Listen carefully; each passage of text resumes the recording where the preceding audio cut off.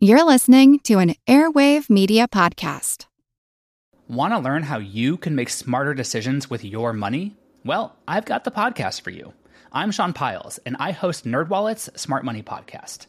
Our show features our team of nerds, personal finance experts in credit cards, banking, investing, and more. And they'll help you make the most of your money while cutting through the clutter and misinformation in today's world of personal finance. You'll get clarity on strategies to help you build your wealth, invest wisely, shop for financial products, and plan for major life events. Listen to NerdWallet's Smart Money Podcast wherever you get your podcasts. As a longtime foreign correspondent, I've worked in lots of places, but nowhere as important to the world as China. I'm Jane Perlez, former Beijing bureau chief for the New York Times. Join me on my new podcast, Face Off, U.S. versus China, where I'll take you behind the scenes in the tumultuous U.S.-China relationship. Find Face Off wherever you get your podcasts. This is Alan Donegan, and you're listening to the What's Up Next podcast.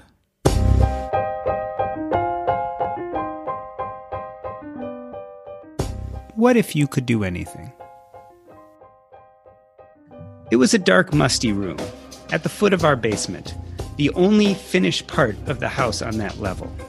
My brother had dragged down a rickety weight bench, an assortment of dumbbells, and a rowing machine. My 12-year-old body was lanky and uncoordinated. My underformed muscles twitched and quivered with each new rep and set, and my body gave out often. Lorded over by my older brother, 16, muscular, popular at school, accomplished already, his words hammered over and over again in my head. There is no can't. I don't want to hear the words, I can't. Which all sounded great in theory, but in reality, I couldn't. I couldn't do a single pull-up. I couldn't bench press my weight. I couldn't curl the largest dumbbells, no matter how much I tried to will myself to. I was just the youngest of three boys, not as good-looking and athletic as the eldest, not as smart and cunning as the middle. These memories flooded back to consciousness years later when I met a guy named Jason. An unabashed success, he was a titan of the business world, an intellectual giant, and felt as comfortable doing home renovation as he did on the basketball court. A truly unique individual. As I got to know Jason better, I realized that he is fundamentally different than most people. Unlike myself, he tends to see obstacles and new challenges simply as intellectual problems. Whether it is solving a unique engineering issue or installing a new air conditioner, he reasons that given the internet and enough time, he has the intellectual power to mostly figure out anything. And consequently, he does. Our world is full of people like Jason. If we look close enough, we find that those who look at challenge and desire with an absence of fear, an intellectual curiosity, and even joy. These people form the bulwark of any thriving community. They are our teachers, our advisors, and even our cheerleaders. They help us learn how to get past those little annoying words that danced in and out of my childhood all those years ago. I can't. Alan Donegan is an unabashed optimist. He is an entrepreneur, experimenter, and the co-founder of the Pop-Up Business School, and he is most definitely one of those people. Alan Donegan, welcome to the What's Up Next podcast. I am so excited to be here, Doc G. Now, you and I have interacted with each other over the internet for quite a while, but maybe 6 months back, I saw you put up a video of a talk you gave for what must have been the British equivalent of Toastmasters. And it was a humorous talk that lasted 5 or 10 minutes, and it had me rolling on the ground. I thought it was really, really funny. And I realized that most people are really scared of public speaking. In fact, most people can't get up, and that's why we have these things like Toastmasters. And I was wondering, what scares you? Yeah, the whole thing about public speaking always makes me amused. There's studies that show it's the number one fear in America and the Western world, and comes above death, which does confuse me. People would rather die than give a talk. What scares me, when I was growing up, it was talking to strangers. I couldn't talk to strangers. I was painfully shy. I would start sweating. I just couldn't do it. Couldn't talk to strangers. But I knew that was something I had to overcome because I wanted a girlfriend. Good motivation. What scares me now, it's diminished over the years. Up until recently, I lived in England. There's not much in England that can kill you. The most dangerous thing we have is rabbits. Nothing particularly goes wrong. We have very good health and safety, and we drink tea in the afternoon. Like, nothing can particularly get you. And actually, in most cultures, a lot of the fears we have in our head just aren't real. They're imagined or projected. And as I've realized that, I've become more and more confident. And I think confidence does build over age with experience, and it completely changes things. What scares me now? I still get scared of letting people down, of not doing a good job. I don't like that. It's horrible. And if you're pushing yourself, it's going to happen. But I don't like it. And letting people down, I think, is a common fear. Talk about a big failure early on in your life or your professional life. Talk about something that even now you look back and say, wow, I really didn't do that the way I should have. There's lots of them. I used to mess things up all the time, and I still do. I mean, one that came to mind as you spoke was I had a friend who wanted to do some business with me. He asked if I was about, and instead of telling the truth, I said I was out and about, where I was actually at home. I just didn't want to talk to anyone. I was tired. I didn't want to talk to anyone. And he took the step of coming round my house to drop something off and saw me sat there. So I was caught in a blatant lie, and it was horrible and damaged that friendship. It never quite recovered. I was embarrassed for a long time, and things like that kind of scar you a little bit, and is part of the reason I am not a good liar. I go bright red. I sweat. I'm not good at it. And I've realized actually it's a damaging thing. I avoid it at all costs. So you're talking a little bit about personal failures. Let's talk about professionally. Did you experience any early professional failures, or what was your early professional life like? My early professional life. My very early professional life, I went to work for the family business straight out of college. My dad was an entrepreneur. He sold sportswear. He was a character. All I ever wanted was to be like him, but it was tough. I struggled to take the rejection. I struggled to make the phone calls. I was shy. I was nervous. I think the biggest difference between Alan now and Alan back then is the amount of time it took me to recover from a knockback or a problem or an issue. If something then went wrong, it could knock me sideways for a week, even longer. If something goes wrong for Alan now, he thinks, well, can I get on the phone? Can I apologize? Can I deal with it immediately? What can I do now? And at the most, it knocks me for about an hour. What you're describing is a huge change in mindset. And when you describe the Alan back then versus the Alan now, certainly there must have been a turning point, a pivot point that made you into who you are today. I think I saw you mention an interaction with a friend named Matt and a book he gave you. Talk to us about that transition point in your life. I was in a mess. I was in a total and utter mess. My parents were getting divorced. You do not want to be working in the family business whilst the parents are getting divorced. So I lost my job. My family was falling to pieces. I went to my girlfriend at the time and said, I've always wanted to go to Brazil. Come to Brazil with me. I know you don't have the money. I'll pay. Let's go. And she said, I don't love you. Wow. I don't really want to come. So I lost the job. Family life went to pieces, and I lost my girlfriend. I was in a complete and utter catastrophic mess. And as I was leaving, the guy's name was Matvey Mikhailovich Ananin, is a friend from back then, an amazing name. And Matt handed me this book, which was called Notes from a Friend by Tony Robbins.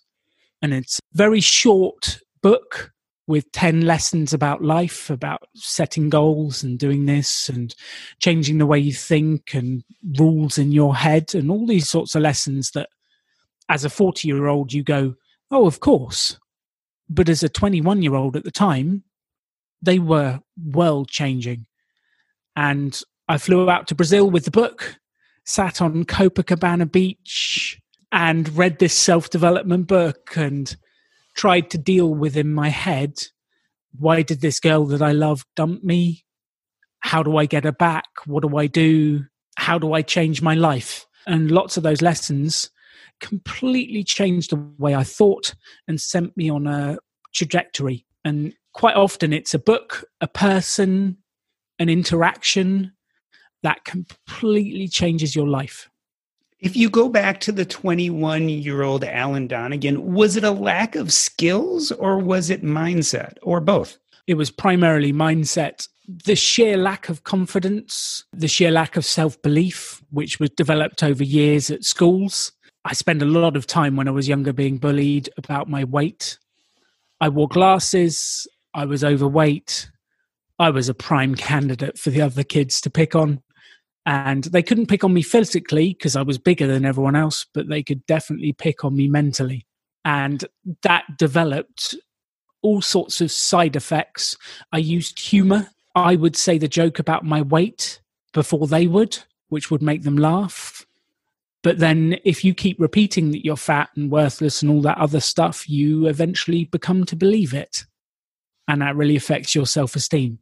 So I think the biggest thing I needed was the mindset shift. And I'm sure you've heard this phrase, 80% of success is the why, and only 20% is the how, the skills, the what do you actually do, the functional element. I never really understood that. But actually, if you look around, there's so many people that will tell you how to do it, and yet still no one follows through. And it's not the how, there's how everywhere. It's getting your head right to be able to follow through that I think is the critical bit. And it took me 10 plus years of self-development to get there. It blows my mind to hear you talk about the lack of confidence, because I really put you in that same category that I put my friend Jason that I mentioned in the intro. And lack of confidence is just not a term I would use to describe you or your aura out there in the world as I recognize it through social media and podcasts. So it really does surprise me to hear lack of confidence come from your mouth. People don't believe me when I say it. They're like they look at the Alan that's there now and they don't believe it. And I think the bit there is the Alan that exists now is something that I have crafted and built. And it's still me. It's authentically me. But I've stripped away all the limiting beliefs, a lot of them.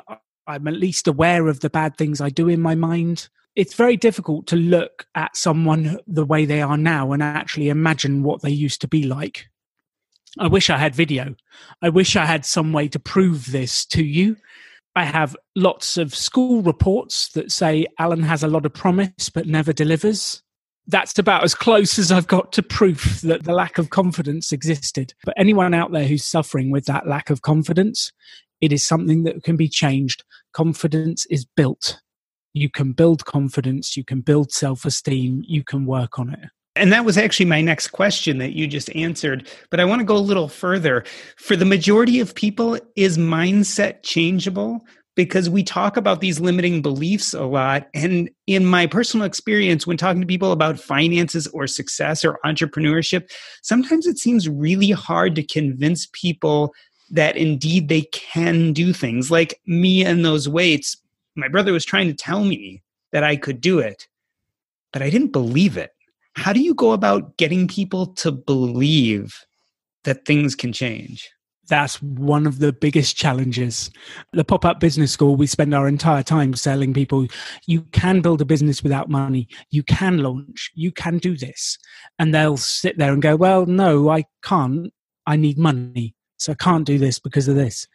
And what I have come to with Pop-Up is you need to show a little bit of hope and a little bit of proof that it's possible. And the way we do that at Pop-Up is help people get to their first sale. So if they can sell one item, if they can reach someone and get one customer, it changes their idea of what is possible or not. But we have to set up that situation. We have to push. We have to create it.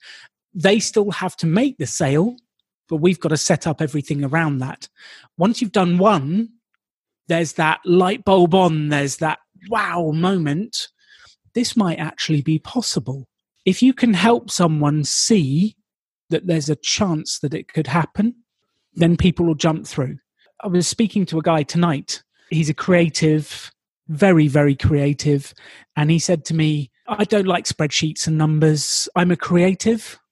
I'm just not into that stuff. And that's a belief.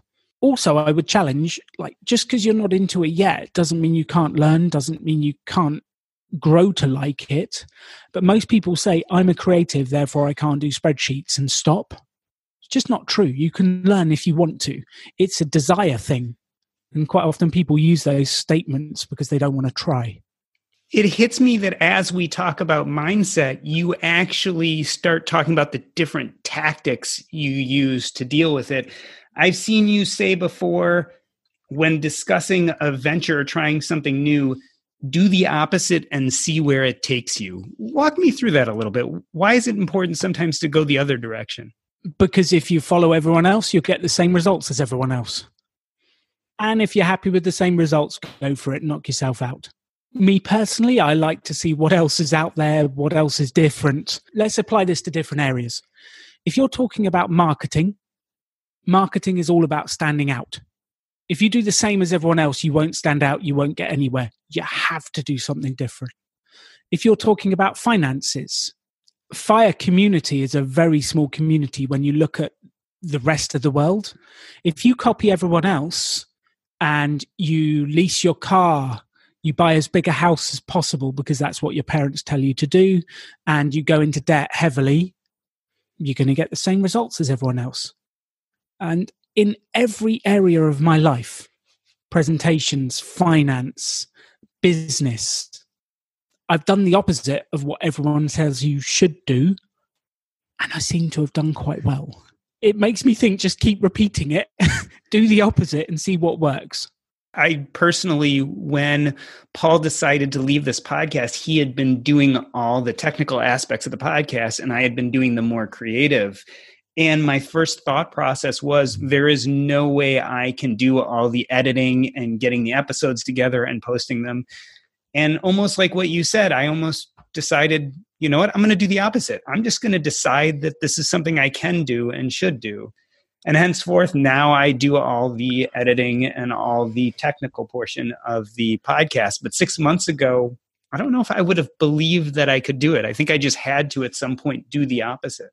So did you enjoy it to start with? And has that changed? I enjoy it quite a bit now. I don't think I knew whether I'd enjoy it or not because I never gave myself the chance to try it, right? I came in with that limiting belief, the same limiting beliefs that people come to financial independence and entrepreneurship with. Is my mind had already decided that I was not the kind of guy who did that. And it was necessity that forced me to go the other direction. So I guess I could have hired someone and paid the money to do that, but I decided to look at things a little differently. And that speaks a lot to your quote, is sometimes you just have to go in the exact opposite direction and see where it takes you. And the worst comes to worst, if I had failed, I could have hired someone then. And the podcast would have got made just as well. Yeah. Well, very true. Maybe worse. We will never know. So I want to bring up 2 quotes that I grabbed from your blog. You say, the extraordinary belongs to those who create it.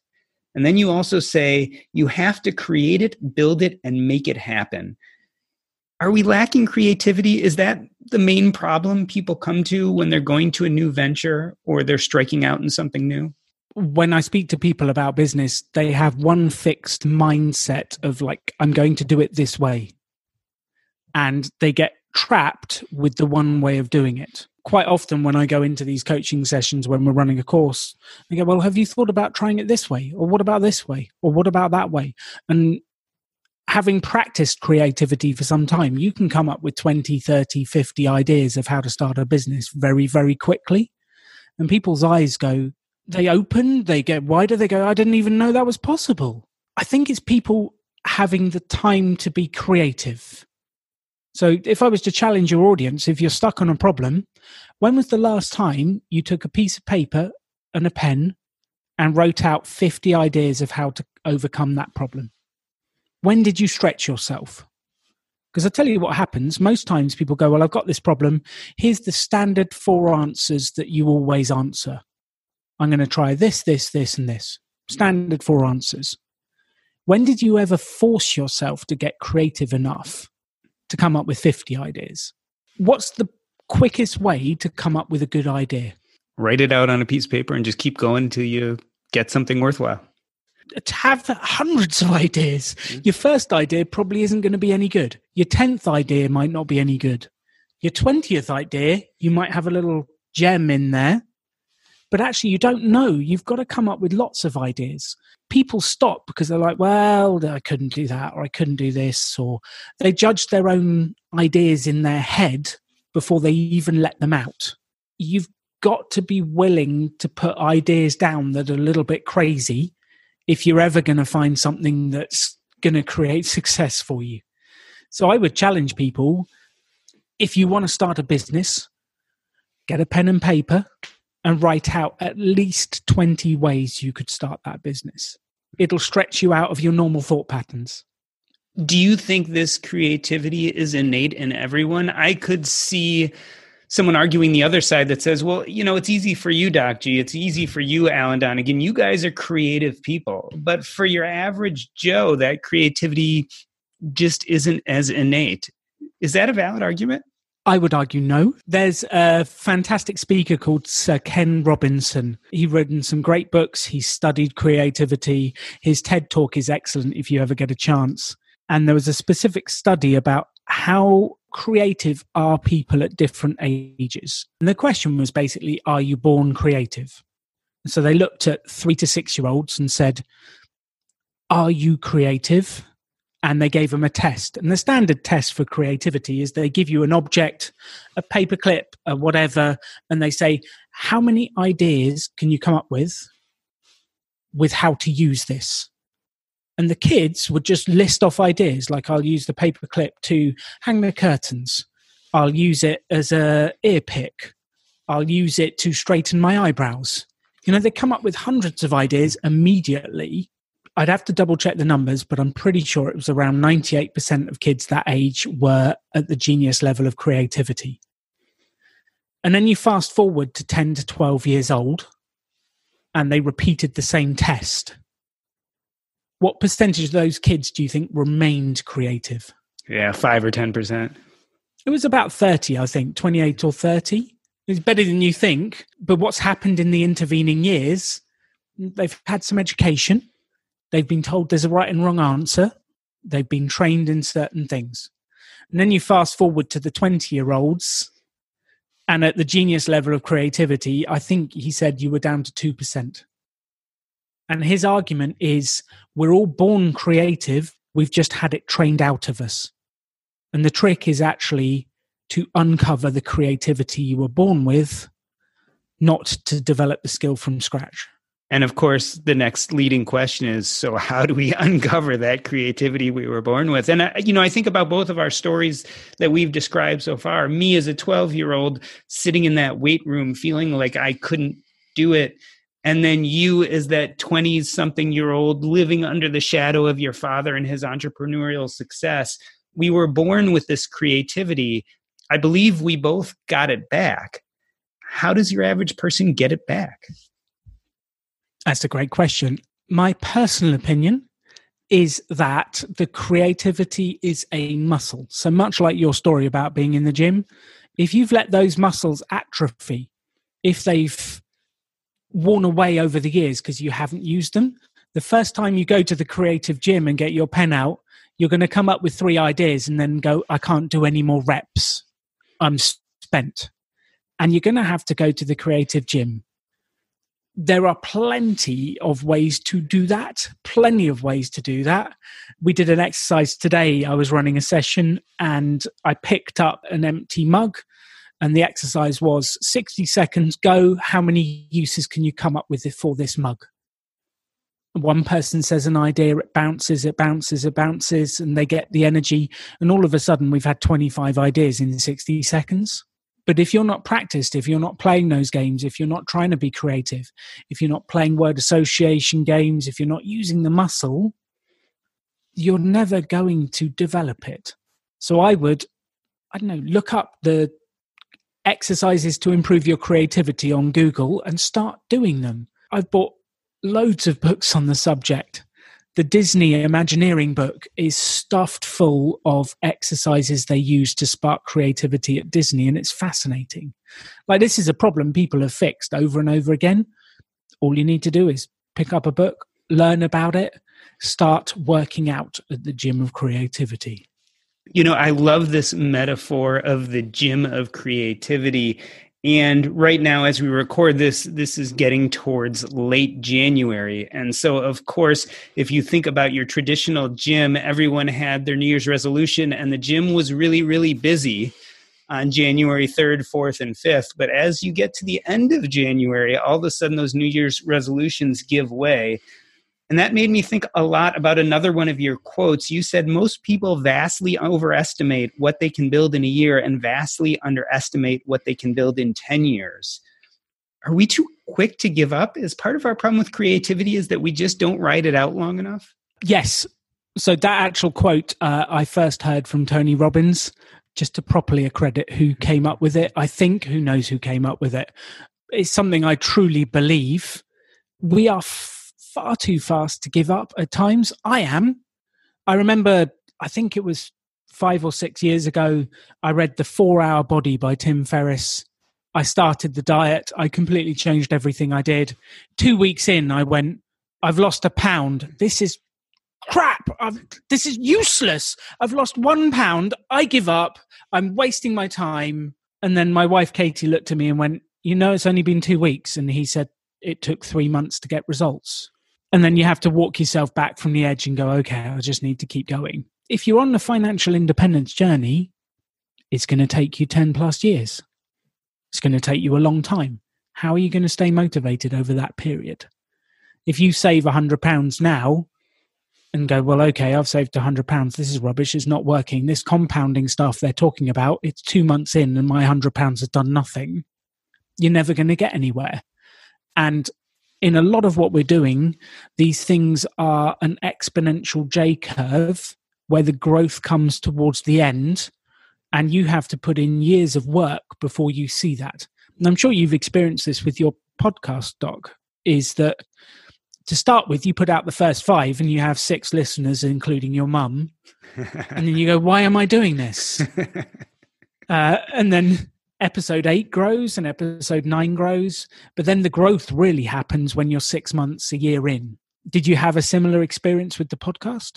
I did. Certainly it's been growing over time. The only interesting thing that I think my experience with the podcast has been different is most people say that you should throw away your first 5 or 10 episodes of a podcast because they're usually not very good. I have to tell you, I'm still trying to reach the level of my first 5 podcasts. I really love those. The thing about it is when you come to a beginning of a project, sometimes you just have this unbridled passion and you're willing to take chances and risks that eventually cool down as you do it longer. So that would be the only thing that I would say was different, but certainly getting an audience and feeling comfortable in this space and owning it as I am a podcaster, I am a creator, takes time, and it definitely did. So any of your audience that are getting to that stage in January of going, I set this New Year's resolution, I've been doing it a month, I'm not sure I can keep going. I would say it takes time to create results. It takes time and consistent energy that compounds. And you need to keep going. Right? If you're hating it and it's not working, then maybe you want to change quickly. But most goals of significant value, like financial independence, it takes time and compounding. I feel like this mindset conversation we've had really plays to the formation and basis of the Pop-Up Business School. So let's talk a little bit about the Pop-Up Business School. Tell us how it came to be, and specifically, what niche in the market did you feel like you were fulfilling? I decided to start a business and I went to the British government. They had a team called Business Link that were meant to help entrepreneurs in England to start up. And they gave me a workshop on how to write a business plan, finance or funding, which is a code word for debt in business, and then marketing. And they did more to scare me off ever starting than they did to actually help me. And they put me in a tailspin For several weeks, I was wandering around going, I'm not sure I can do this. I was in a mess. Eventually, the idea came to my mind that I would write a letter to the government and complain about their service. So I wrote a complaint letter to the guy who funded BusinessLink, and it was a £40 million project across the south of England. I told him exactly what I thought of it. And to be fair to him, his name was Glenn Atherfold. He rang me up and said, I've got your letter. I can see we've left you in a mess. We're not all like that. Tell me more. And he spent an hour on the phone listening and giving me ideas. He was incredible. And he said, I will find someone to help you. Let me come back to you. At this point, if you cut to my business partner Simon's side of the story, he sat at work where he was working for the government at BusinessLink. And the CEO of this section of BusinessLink is wandering around the office with a 3-page handwritten complaint letter, looking for someone to give it to. And Simon must have just looked up at the wrong point and smiled, because she came straight to him, handed him the letter and goes, just deal with this guy. And Simon says he read the letter and thought, who writes handwritten complaint letters? And he was dreading the meeting with me. He thought we'd let me down, and they had, but he was dreading the meeting. He came to meet me in a coffee shop in Winchester, and we had the most incredible 2-hour meeting about how business plans and loans don't actually help people start businesses. There's a better way to help people. And given a few more strong coffees, we decided to start Pop-Up together to do what we felt traditional organizations that force people to sit down and write business plans and talk to them about loans and funding and where do you get money. We came up with this Pop-Up Business School to defeat that. And one of the core beliefs that I've always wanted to defeat is it takes money to make money. That has been drummed home into people's minds that before they start, they need to find money. And actually, I've realized it's the exact opposite. If you want to make money, sell something and you will get money. If you want to go into debt, borrow money. Eventually, there might come a stage that you need a growth loan or whatever. But starting a business, there are so many ways to do it for free. And don't let a belief like it takes money to make money trap you in your situation. Don't let beliefs that are given to you by society trap you. You ever scrolling through your Facebook feed and wonder, boy, I wish I could listen to another episode of the What's Up Next podcast. Well, now you can engage our content in 2 different ways. One, you can go to our website, www.diversify.com. That is DIVERSEFI.com, and go to the top and just click on the podcast button. Or you can check us out on Facebook at the What's Up Next podcast Facebook group. The easiest way to get there is www.diversify.com/Facebook. That's DIVERSEFI.com/Facebook. We hope to see you there and engage with our community on topics very similar to the ones you'll find on the podcast. Now back to the show. All right, so most of us know the bad news already. If you were using Mint as a budgeting app, it has shut down. But the good news is there's something better, and it's called Monarch Money. I started using Monarch Money myself about 5 months ago, and I knew immediately that I liked it more than any other budgeting app I had ever used. For one, it focuses on collaboration. This is easy to share with your spouse, your partner, your financial advisor. And it's aspirational. Not only can you look at your current budget, but what do you want to buy? What do you want your goals to be? You can focus on those in Monarch Money. It's the next generation of personal finance apps. Monarch is the top-rated all-in-one personal finance app. It gives you a comprehensive view of all your accounts, investments, transactions, and more. Furthermore, you can create custom budgets, track progress toward financial goals, and collaborate with your partner. And now get an extended 30-day free trial when you go to monarchmoney.com/earn. Again, that's monarchmoney.com/EARN. What I like about this app is it's intuitive, easy to use, quick to sign on. It's collaborative, as we talked about. It's customizable. The idea is you can use this app the way you want to use it. And the reason why is the Monarch Money team is customer focused. They are focusing on you, me, and all the other people who want to use this app to live a better financial life. After trying out Monarch Money for myself, I understand why it's the top-rated personal finance app, and right now, listeners of this show will get an extended 30-day free trial when you go to monarchmoney.com/earn. That's monarchmoney.com/EARN for your extended 30-day free trial. You know what? I love our meals from Factor. My son started getting them about a year ago when he needed a quick alternative to meals on the go.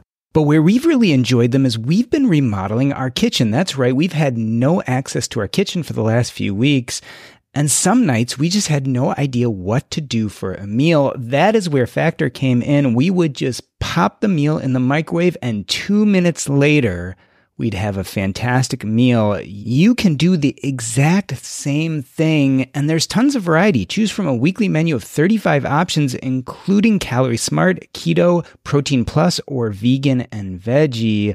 Also discover more than 60 add-ons every week. These are chef-prepared meals, and let me tell you, they are delicious. No fuss, no mess. You just put it in the microwave, and 2 minutes later, you have a meal. This is tailored to your schedule. You can customize your weekly meals with the flexibility to get as much or as little as you need. Head to factormeals.com/earn50 and use your code earn50 to get 50% off your first box plus 20% off your next box. That's code earn50 at factormeals.com/earn50 to get 50% off your first box plus 20% off your next box while your subscription is active. It's fascinating that as I listen to you talk about your personal life and Matt handing you that book and then having Simon get in contact with you and help you learn how to start businesses, it hits me that it's never about money, but it's much more about the people who are willing to step in and work through with you a problem. And in a sense, isn't that what pop-up business is? Aren't you trying to be the guy who steps in when someone is struggling the way you were, whether in life or whether in building a business, and provide that lifeline? That's the whole purpose, is the people. Like, you will be the same in 10 years' time, apart from the people you meet, the books you read, the podcasts you listen to, or the courses you go on. You will be the same person. And quite often it's the person that comes into your life and gives you an idea, shares a thought, does something like that. And Pop-Up Business School was always designed to be a catalyst to do something. The courses are completely free. Last year, we ran 50 two-week-long courses around the globe, helping 2,500 people, and no one paid to come. And I always wanted it to be, come to us, tell us your ideas, and we'll help you make them come true. I don't care what it is. Sometimes the crazier the better. It makes it more fun for me. But let's have a go. Let's see if we can do it. Yeah, if we can be those people in people's lives, like the books, the people in my life that have changed my life, I just wanted to share those same ideas. And I've just learned from other people who are excellent. I've added my own spin and my own thoughts and try and pass it on.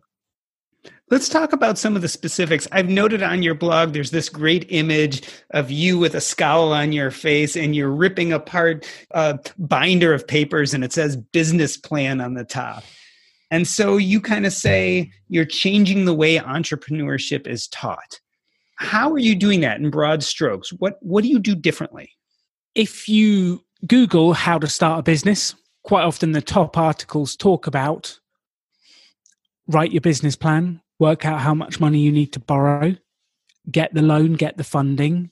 I had in my Facebook timeline just recently, I had an advert for a university pitching me an entrepreneurship course. I've obviously ticked in Facebook, I'm interested in entrepreneurship, so they think I want a university course on it. And the second module was funding and debt.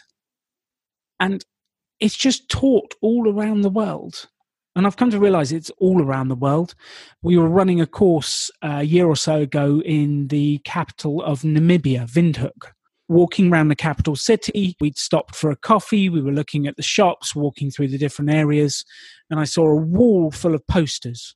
And on those posters were, need help writing your business plan? Get in touch, we'll help you write it. Need a loan? get in touch. We'll help you find financing to start your business. And I don't care where you are, it seems to be a ubiquitous belief that you have to write a business plan, start with debt.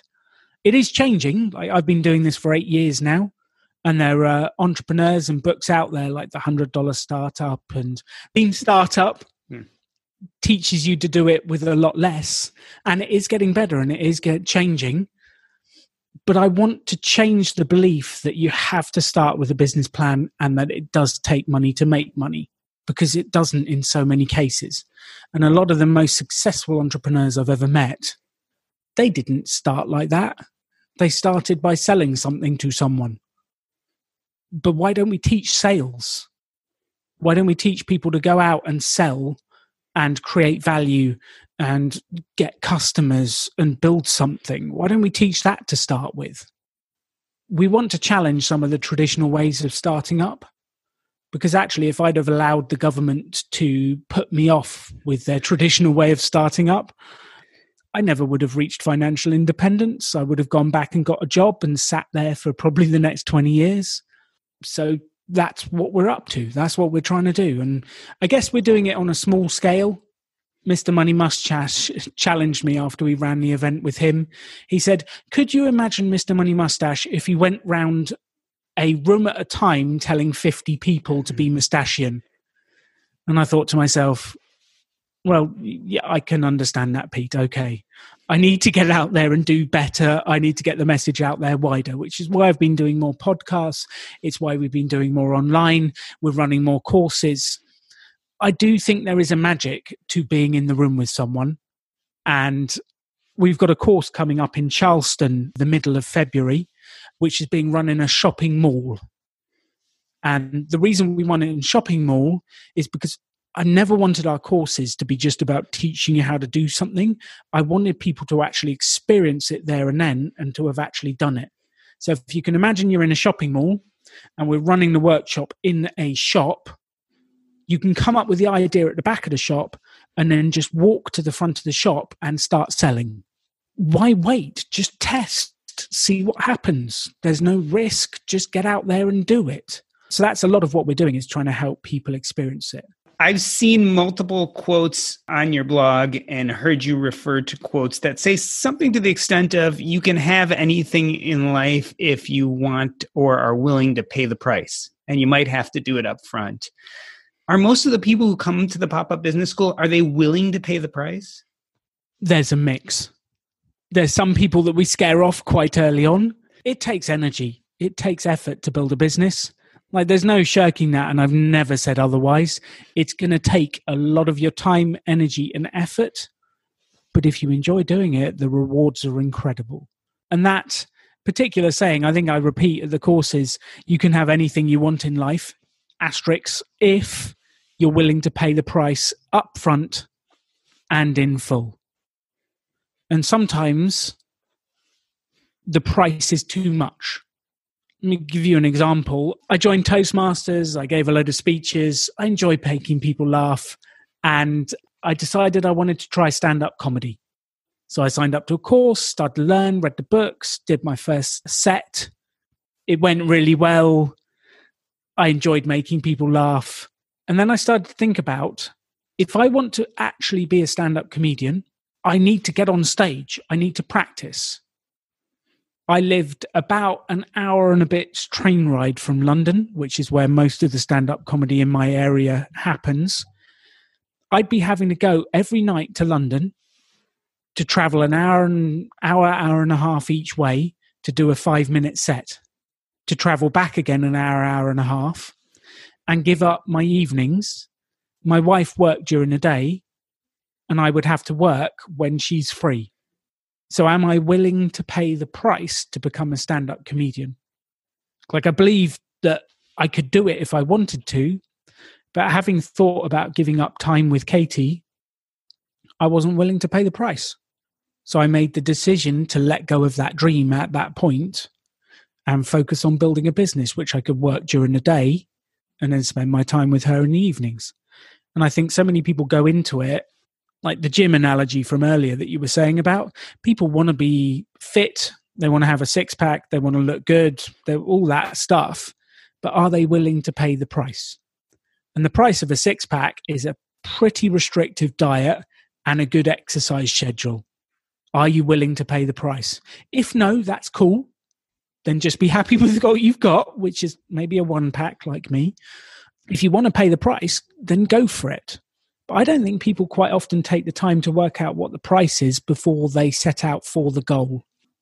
Let's talk a little bit about this idea of what the price is and what the goal is. Of those people who are willing to pay the price that come up to Pop-Up Business School, those people who end up being successful, is income the goal of entrepreneurship, or is it more a byproduct?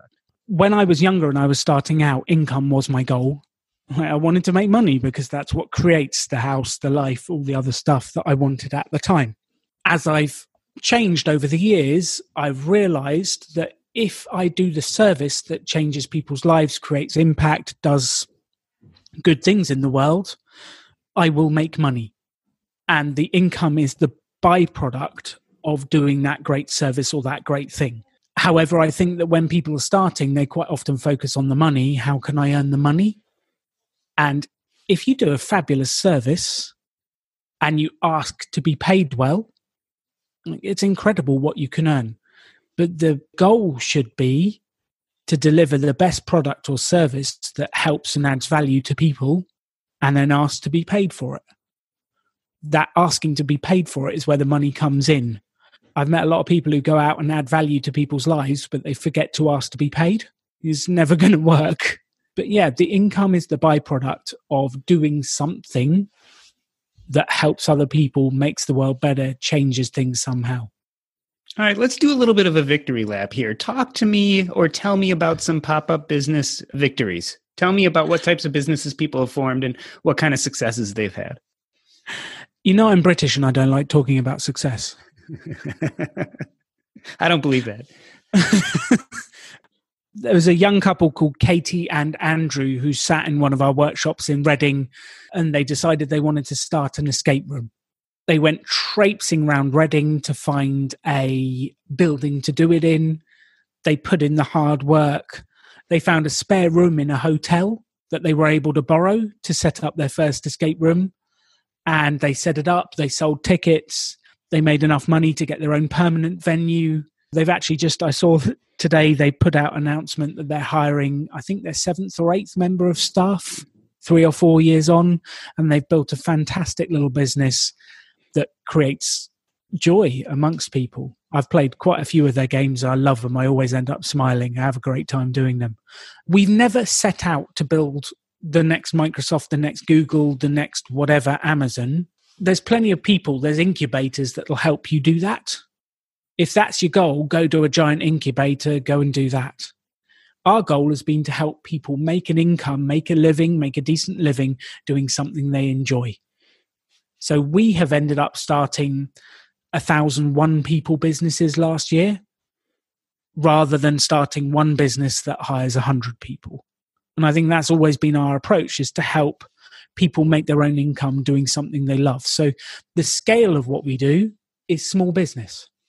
There's not very many people out there that I have spoken to that say, I want to launch the next Google. Most people are just out to create enough income to look after themselves and do something they enjoy.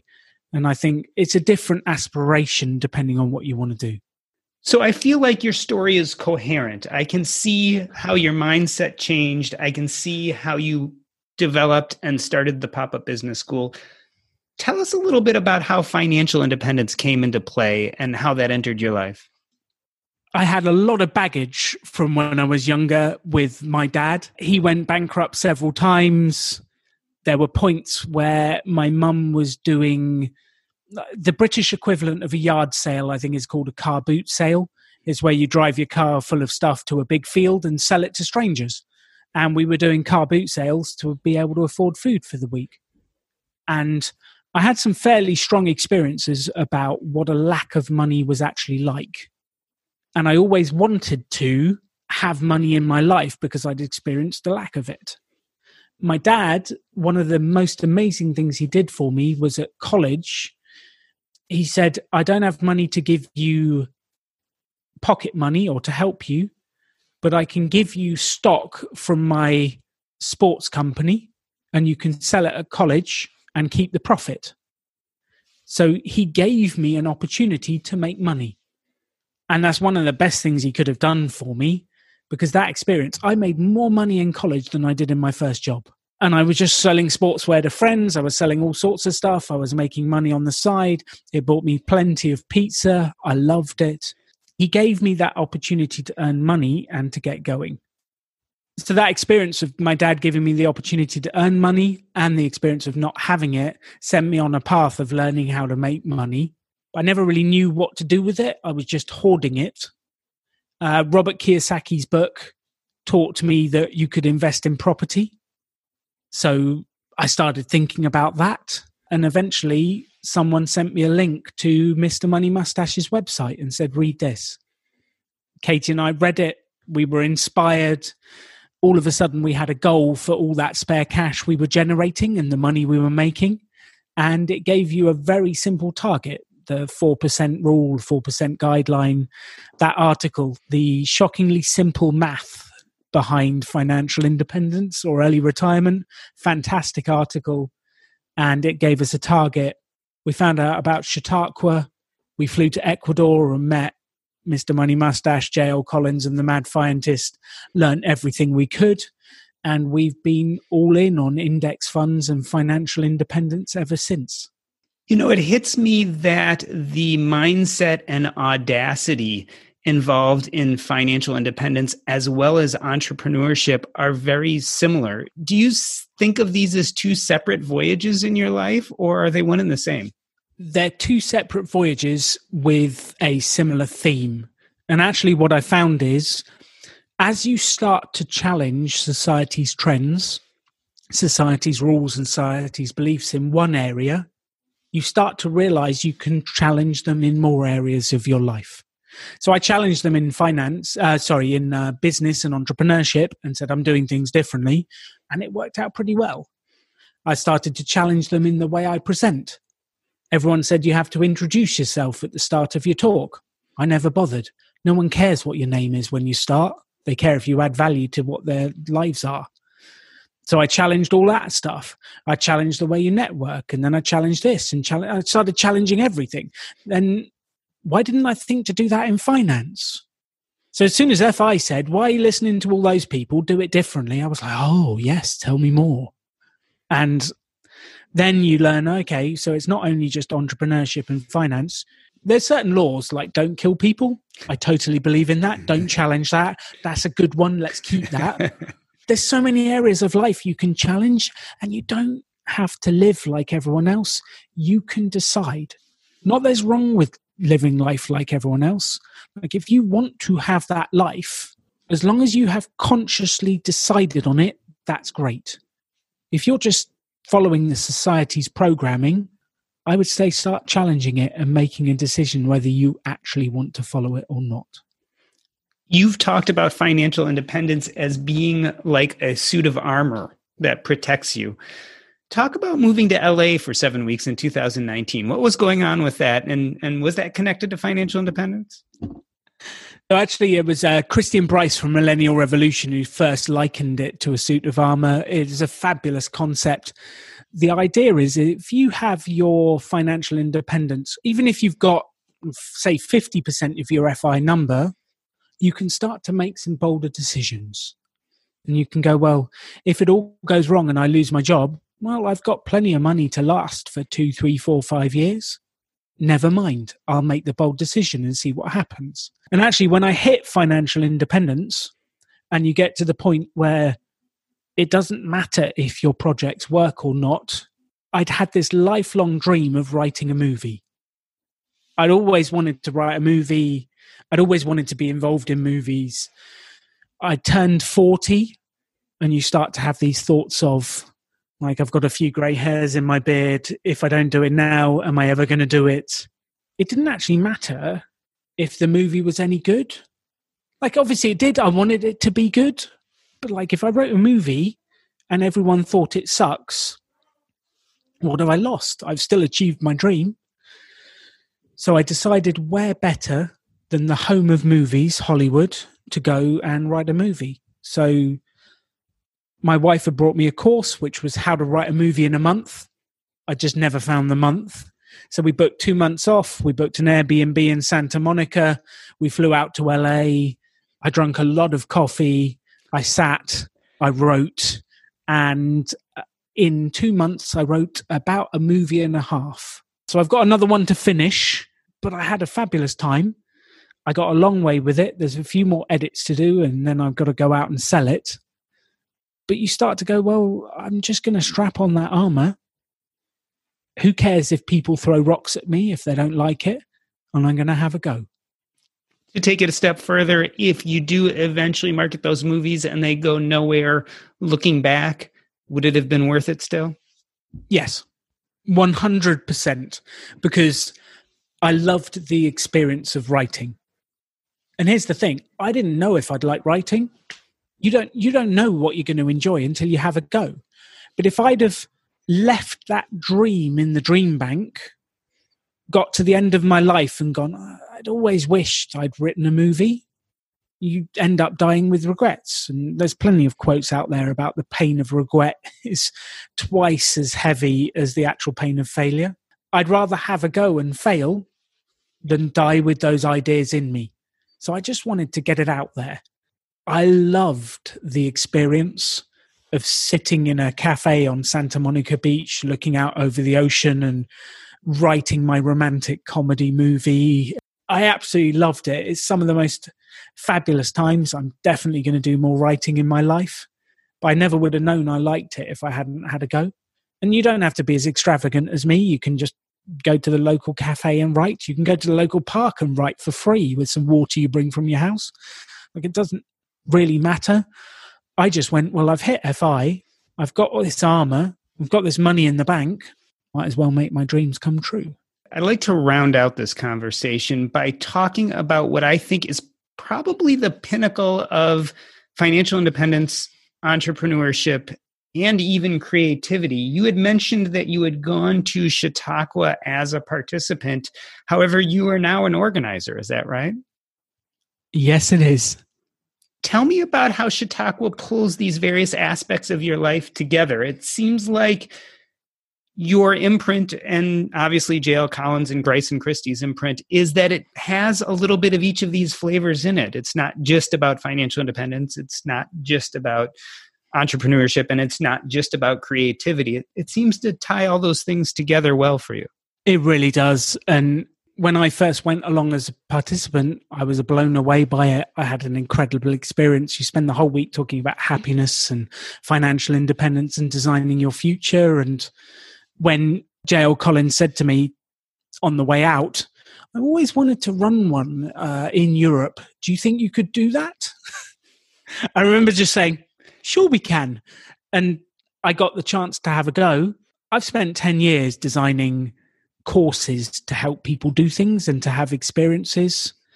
And we get this really small group of 29 people come in. J.L. Collins does the opening talk about financial independence and how do you get there. Christie and Bryce talk about the suit of armor and how you can use geo arbitrage. I get the opportunity to talk about how do you make your dreams come true, creativity, coming up with inspiring dreams, creating and building a future. Last year, we had Scott and Taylor from Playing with Fire and a few different people. But it gives us the opportunity to take people on a journey thinking through these different subjects and getting comfortable with financial independence. Like the Chautauquas are not an event for someone who's early on their journey. They are something that you will do when you get nearer financial independence. And all of the information about how to get to FI is free on the different people's blogs. Go read the blogs if you don't have the money. Never get into debt to do something like this. Never. But for some people, the cost of a Chautauqua is not particularly much. And they come along and have an incredible experience. And it was life-changing for me. You're absolutely right. It gives me the opportunity to help people create businesses, come up with ideas. I get to present. I get to talk. I get to engage. And we do it in a cool location every year. Like, what could be better than overlooking the Aegean Sea in Greece, or overlooking the Douro Valley in Portugal, or potentially Croatia this next year coming. We're going to be down the coast from Dubrovnik, I believe. Don't hold me to that, but that's the plan. What could be better than that? I've had the pleasure of hearing J.L. Collins tell the same story about when he asked you about a Chautauqua in Europe, but from his side. And if I remember it correctly, he said something to the extent of he pulls you out of a line just as you're getting to the bus and says, yes, I always wanted to do one of these in Europe.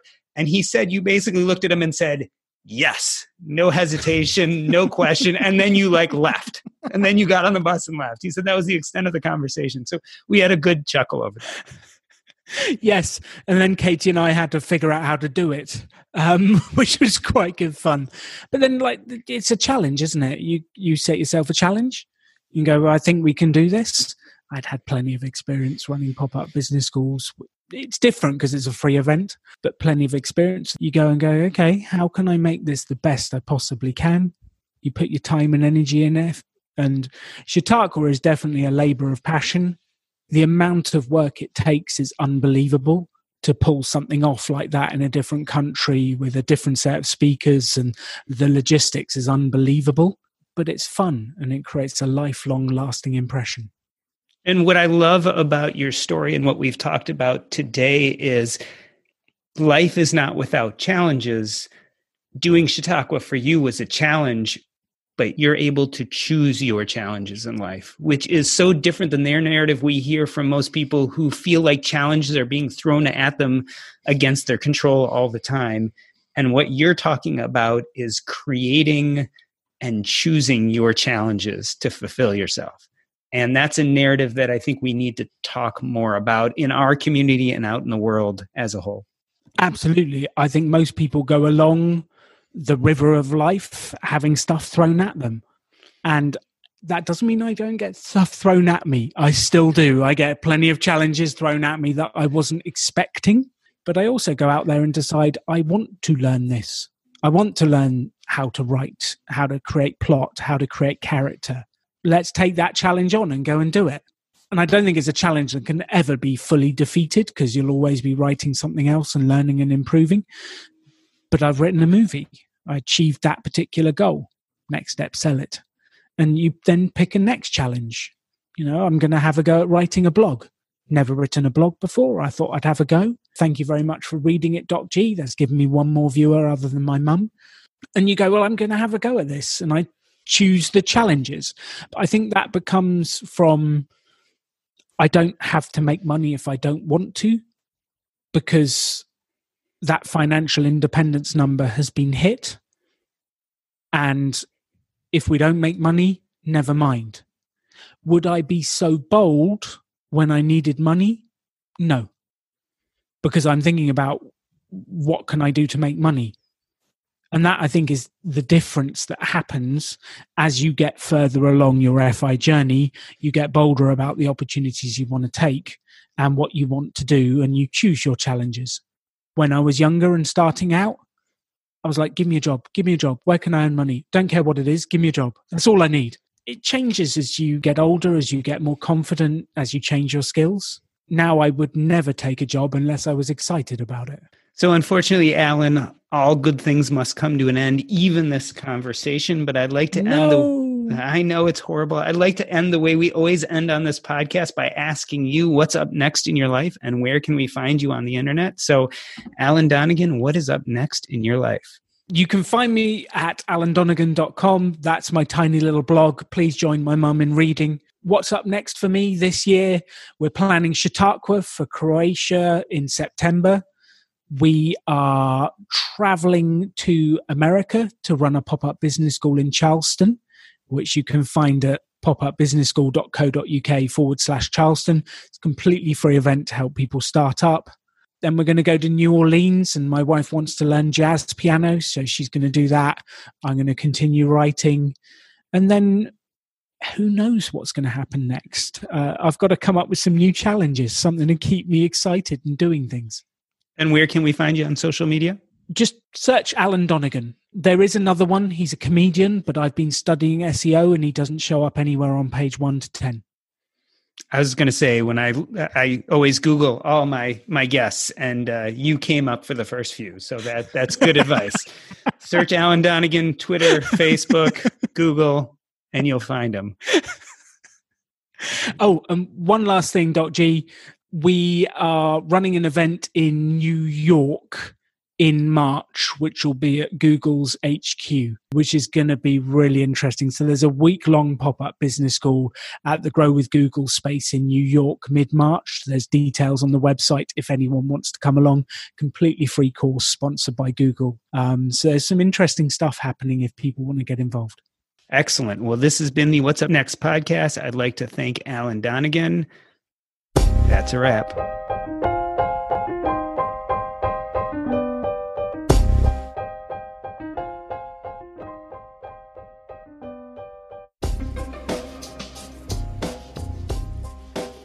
So I wanted to remind everybody that the Economy Conference is coming up in March 7th in Cincinnati, and I'm really happy to have Diana Miriam back on just to tell us what's happening and what's new with the Economy Conference. Diana, welcome back.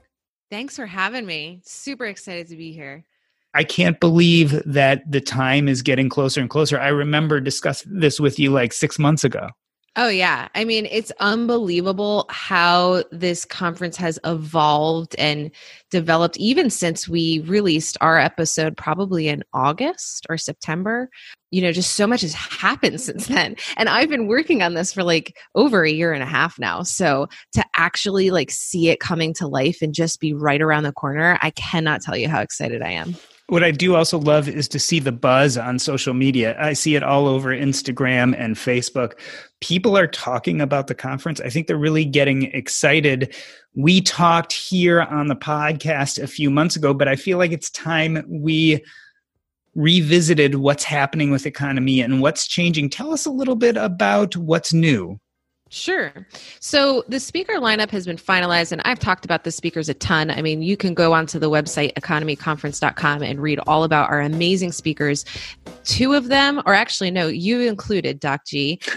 You have also sent me your speech, but I'm reading these speeches, and I'm just like imagining what it's going to feel like to sit there and listen to this be delivered. And it's like, I cannot wait for people to see these amazing speeches that are being prepared. It's going to be great.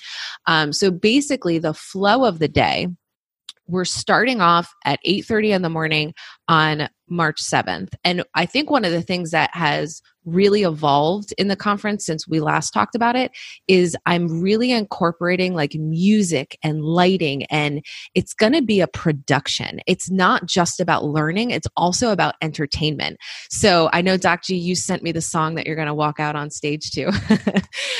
But the morning of check-in, so for example, a new thing is that Natalie, who is one of our speakers, has donated 50 books. So when you come to check in, the first 50 people get a free copy of her book, which is very generous of her. And then you will be able to go upstairs into the event space where we'll be serving coffee, and we're creating a whole lounge that you can hang out in and like network and get to know people before the event starts. And the whole morning session is being DJ'd by DJ Pete. And I'm calling him my music designer because I'm working very closely with him on incorporating music into the event very heavily. So that's going to be super fun. And like, I've come up with like the stage design and the lighting, and like, it's going to look incredible. So the show starts at 10. We've got 4 speakers in the first speaker session. And then we're going to take a 3-hour break in the middle of the day. So from 12 to 1, we'll encourage everyone to kind of go eat and get lunch. At 1 o'clock, you've got options. So you'll come back to the main space that we're in, and you can either opt to see Playing with Fire, which is the documentary we all know and love. There is actually a 200-seat movie theater in the same building where we're having this event. So you'll get to go enjoy the film if you haven't seen it yet. If you have seen it and you don't want to watch it again, we have created 6 attendee-led meetups, and there may be more that we're adding. But basically at 1 p.m., you'll be assigned to a room, and you can sign up for these attendee-led meetups on our Facebook events page. But you'll be directed to a room where you'll get to hang out for an hour and a half with people who are really into real estate or investing, or we're doing an entrepreneurship one. We're doing one about FI healthcare options. We're doing 6 of them. I probably missed 2 topics, but go on the events page and look at the topics that we're covering. There's going to be a Camp FI one too, right? Isn't Stephen Boyer doing one? That's probably the one I'll be at. We just set up this week, and that one is super exciting because, Stephen has been an early supporter of mine, and I think what he's doing with Camp FI is incredible, and we really want to support each other. And so I'm so happy that he's coming to the event and he's leading a discussion called Find Your Tribe. And it's really all about how important community is on your path to financial independence. So very excited for that one. So those are your 2 options in the afternoon. And then we'll get back together at 3 p.m. for our second session of speakers. And that's going to go until 6. At 6, everyone's going to go their own way for dinner. And I've actually created a map where you can find like local food options that we recommend that are close to the after party venue. So you'll get to explore the city a little bit. At 8 p.m. is when our after party starts, and it is going to be amazing. I just booked an amazing band, got DJ Pete, who's been the music designer for the whole event. He's going to continue bringing you amazing music during the after party. We're going to have a photo booth. There's a cash bar. The event space is the Woodward Theater, and this space is incredible. It's very unique to the city of Cincinnati. It used to actually be an old silent movie theater, so it's a historical building that they've renovated, and it's just gorgeous. So we're going to have a lot of fun at the Woodward Theater. And then another thing that I added is the next day on Sunday, due to popular demand, I've added 3 free meetups. So you don't even have to go to Economy to enjoy these meetups. But the intention of them is to highlight the city of Cincinnati as the best city to pursue FI. We actually have the lowest cost of living of any metro area in the US. That's why I love it. I moved here from New York City 2.5 years ago, and I never looked back. I think Cincinnati has everything that you would want out of a big city and none of the downsides. So we've got 3 events planned. One is an urban hike that's being facilitated by, I call him a historian because he is like the most knowledgeable person that I've ever met about, like, who talks about Cincinnati. I went on one of his urban hikes last year, and he'll like stop you in this really cool spot and like tell you all the history of the spot, but he's just fascinating. Like, he had me hanging on every word.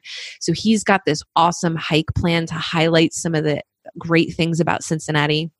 And then we are also coordinating a brewery tour because Cincinnati is known for beer. We have a ton of craft breweries here. There's a very strong beer culture that dates back over 100 years. There are some very cool things going on with beer in Cincinnati. So we're doing a 3-hour brewery tour where you'll be able to hop around and see some history and then try a lot of different craft beers. And then we're also coordinating a dog meetup. And this was just because I thought it was fun, even though my dog doesn't get along with other dogs, so he won't be there. But we're coordinating at a local dog park. You can come and bring your dog and hang out with like-minded people and just keep the fun going from the day before. So lots going on, Doc. There is also just so many features that have been added as far as creating community. If you're worried about accommodations and the price of hotels, there are 3 very affordable hotels that I recommend on my website, but you can also sign up to be matched with a local host. So there are 2 forms that you can either find in the Facebook group or on my website.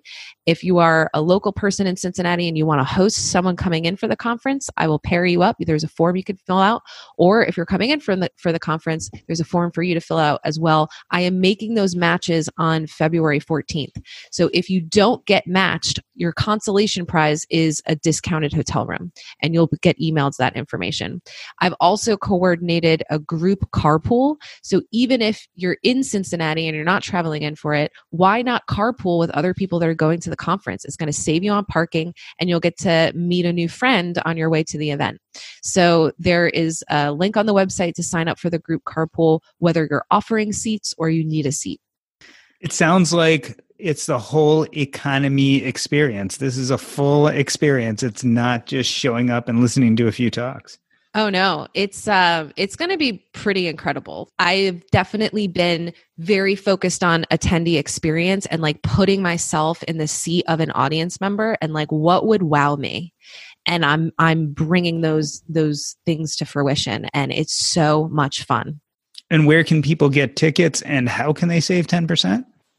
So if you go to economyconference.com, you'll see a link there to get tickets all over the website. You can't miss it. And if you enter the code, it's all capital WUN for what's up next.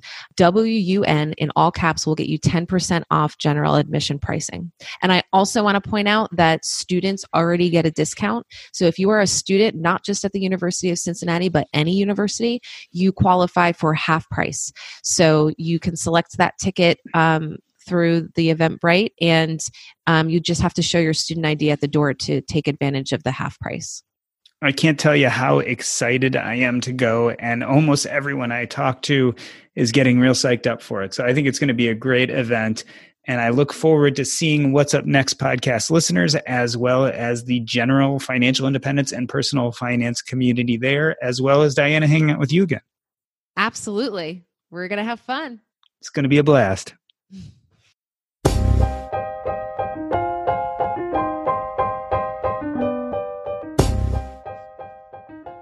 Your story, as I was saying, it's a really nice, cohesive story.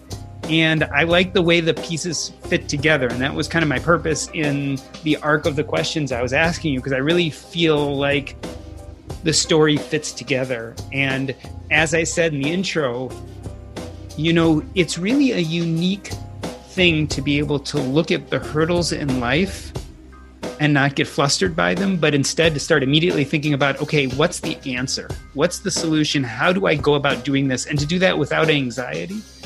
And I think you're a good example of that. I obviously don't know what you're feeling on the inside, but when I look at you from the outside, certainly I see someone who's not afraid of challenge. And I think if we as a community could learn how to get past that mindset issue of being so afraid of challenges, and could just learn how to intellectually look at them, probe them, try a million things, write out a million ideas, and then plunge forward, we'd all create amazing things. And I think that's such a valuable lesson, and I think your story is that lesson. I love that. I think you're exactly right. This, for me, is a learnt behaviour. I am what you've said now. I was not that years ago. It's all a learnt behaviour. And it's training to take a deep breath, go, okay, how do we fix this? Rather than going, life's over. And I love that too. Because again, one of the most common answers you get from people is, I just can't do that. Or, you know, some people are good at that and I'm not good at that. And granted, there is a place for saying that you have certain skill sets, and sometimes it doesn't make sense to learn something you're really bad at because you could hire out when it's a minor thing, right? So like if you're running a business and you're not the greatest social media person, hire someone to do your social media so you can stick at what you were really awesome at, right? I get that. But there's also this other side that, you know, if you just got past those words in your head, that you can do it and you are not genetically predisposed to not being able to do this thing. I think it's, like I said, that's one of the reasons I wanted to have you on, because I think it's such a valuable message.